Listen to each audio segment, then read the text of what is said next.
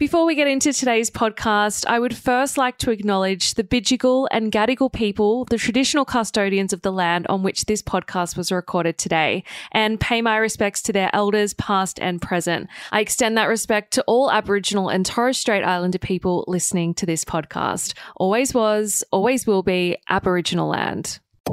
So Dramatic Daily. Your daily dose of the latest and most dramatic reality TV news. Welcome to So Dramatic Daily. I'm Megan Pistetto. Coming up today, Married at First Sight's hottest ever bride, Evelyn Ellis, lands the cover of Maxim, and she really lives up to her title. A Married at First Sight groom has accused Melinda Willis of purchasing followers, and it sounds like somebody's a little salty. And I'm a Celebrity's Dicko reveals that Domenica called Kerri-Anne the C-bomb in the spat that landed her in therapy. So much drama, so little time. Let's get into the show.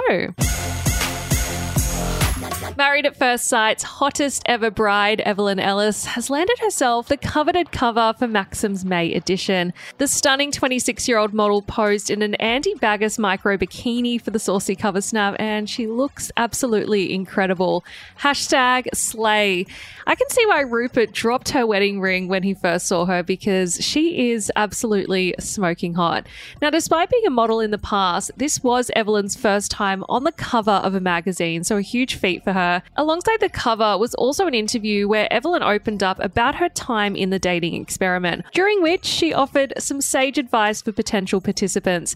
She said, if you know yourself and back that you have your head screwed on right, go for it. What I will say is, do not try to be someone else, because it never works out and you'll one day look back and think, I wish I'd said something, or that's not what I actually believe in. So pretty much your moral compass should always be intact, cameras or no cameras.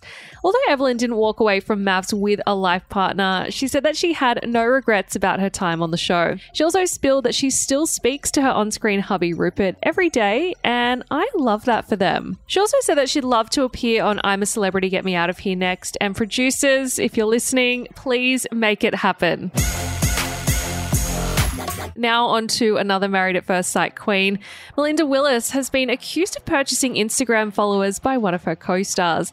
Unlike most of her castmates, the beauty CEO has gained around 200,000 new followers since MAFS started airing. However, one groom has claimed that these followers are not real. They anonymously dished to Yahoo Lifestyle. The show ended weeks ago, and Melinda's still gaining thousands of followers every single day when the rest of us are barely getting any. It's sus. Now, I don't want to name names, but I don't think it takes a rocket scientist to figure out which groom made these wild accusations. Now, after completing an audit of the 32-year-old social media following, Yahoo has confirmed that Melinda's fan base is 100% genuine, and I never doubted this queen. She's a real one through and through. Yahoo also wrote that Melinda's new followers are likely all from the UK, where the series is currently still airing. I'm a Celebrity, Get Me Out of Here's latest evictee, Ian Dixon, has confirmed that there was a heated spat between Kerri-Anne Kennelly and Domenica that fans didn't get to see. Now, this was exclusively revealed in episode 279 of the So Dramatic podcast on Tuesday, where we revealed that Domenica used vile language towards Kerri-Anne in scenes that were ultimately cut from the show.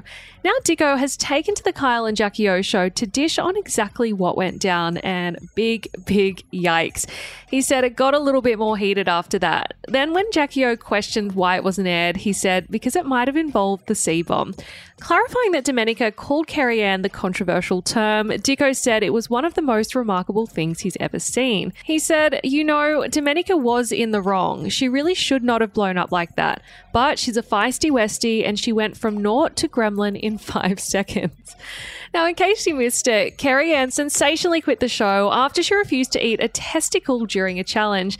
Viewers saw the 69-year-old TV legend get quite emotional when she returned to camp, as she told her campmates that Domenica launched a tirade at her.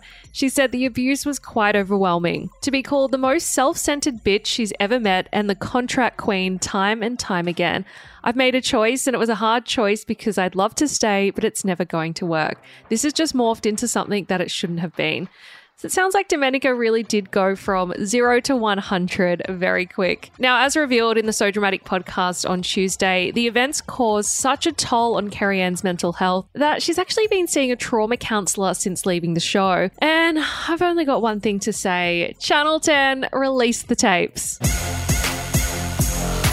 That is the latest from So Dramatic Daily. For more tea, please head to our website, sodramaticonline.com, and you can also find us on TikTok, Twitter, Instagram, and Facebook at So Dramatic Online.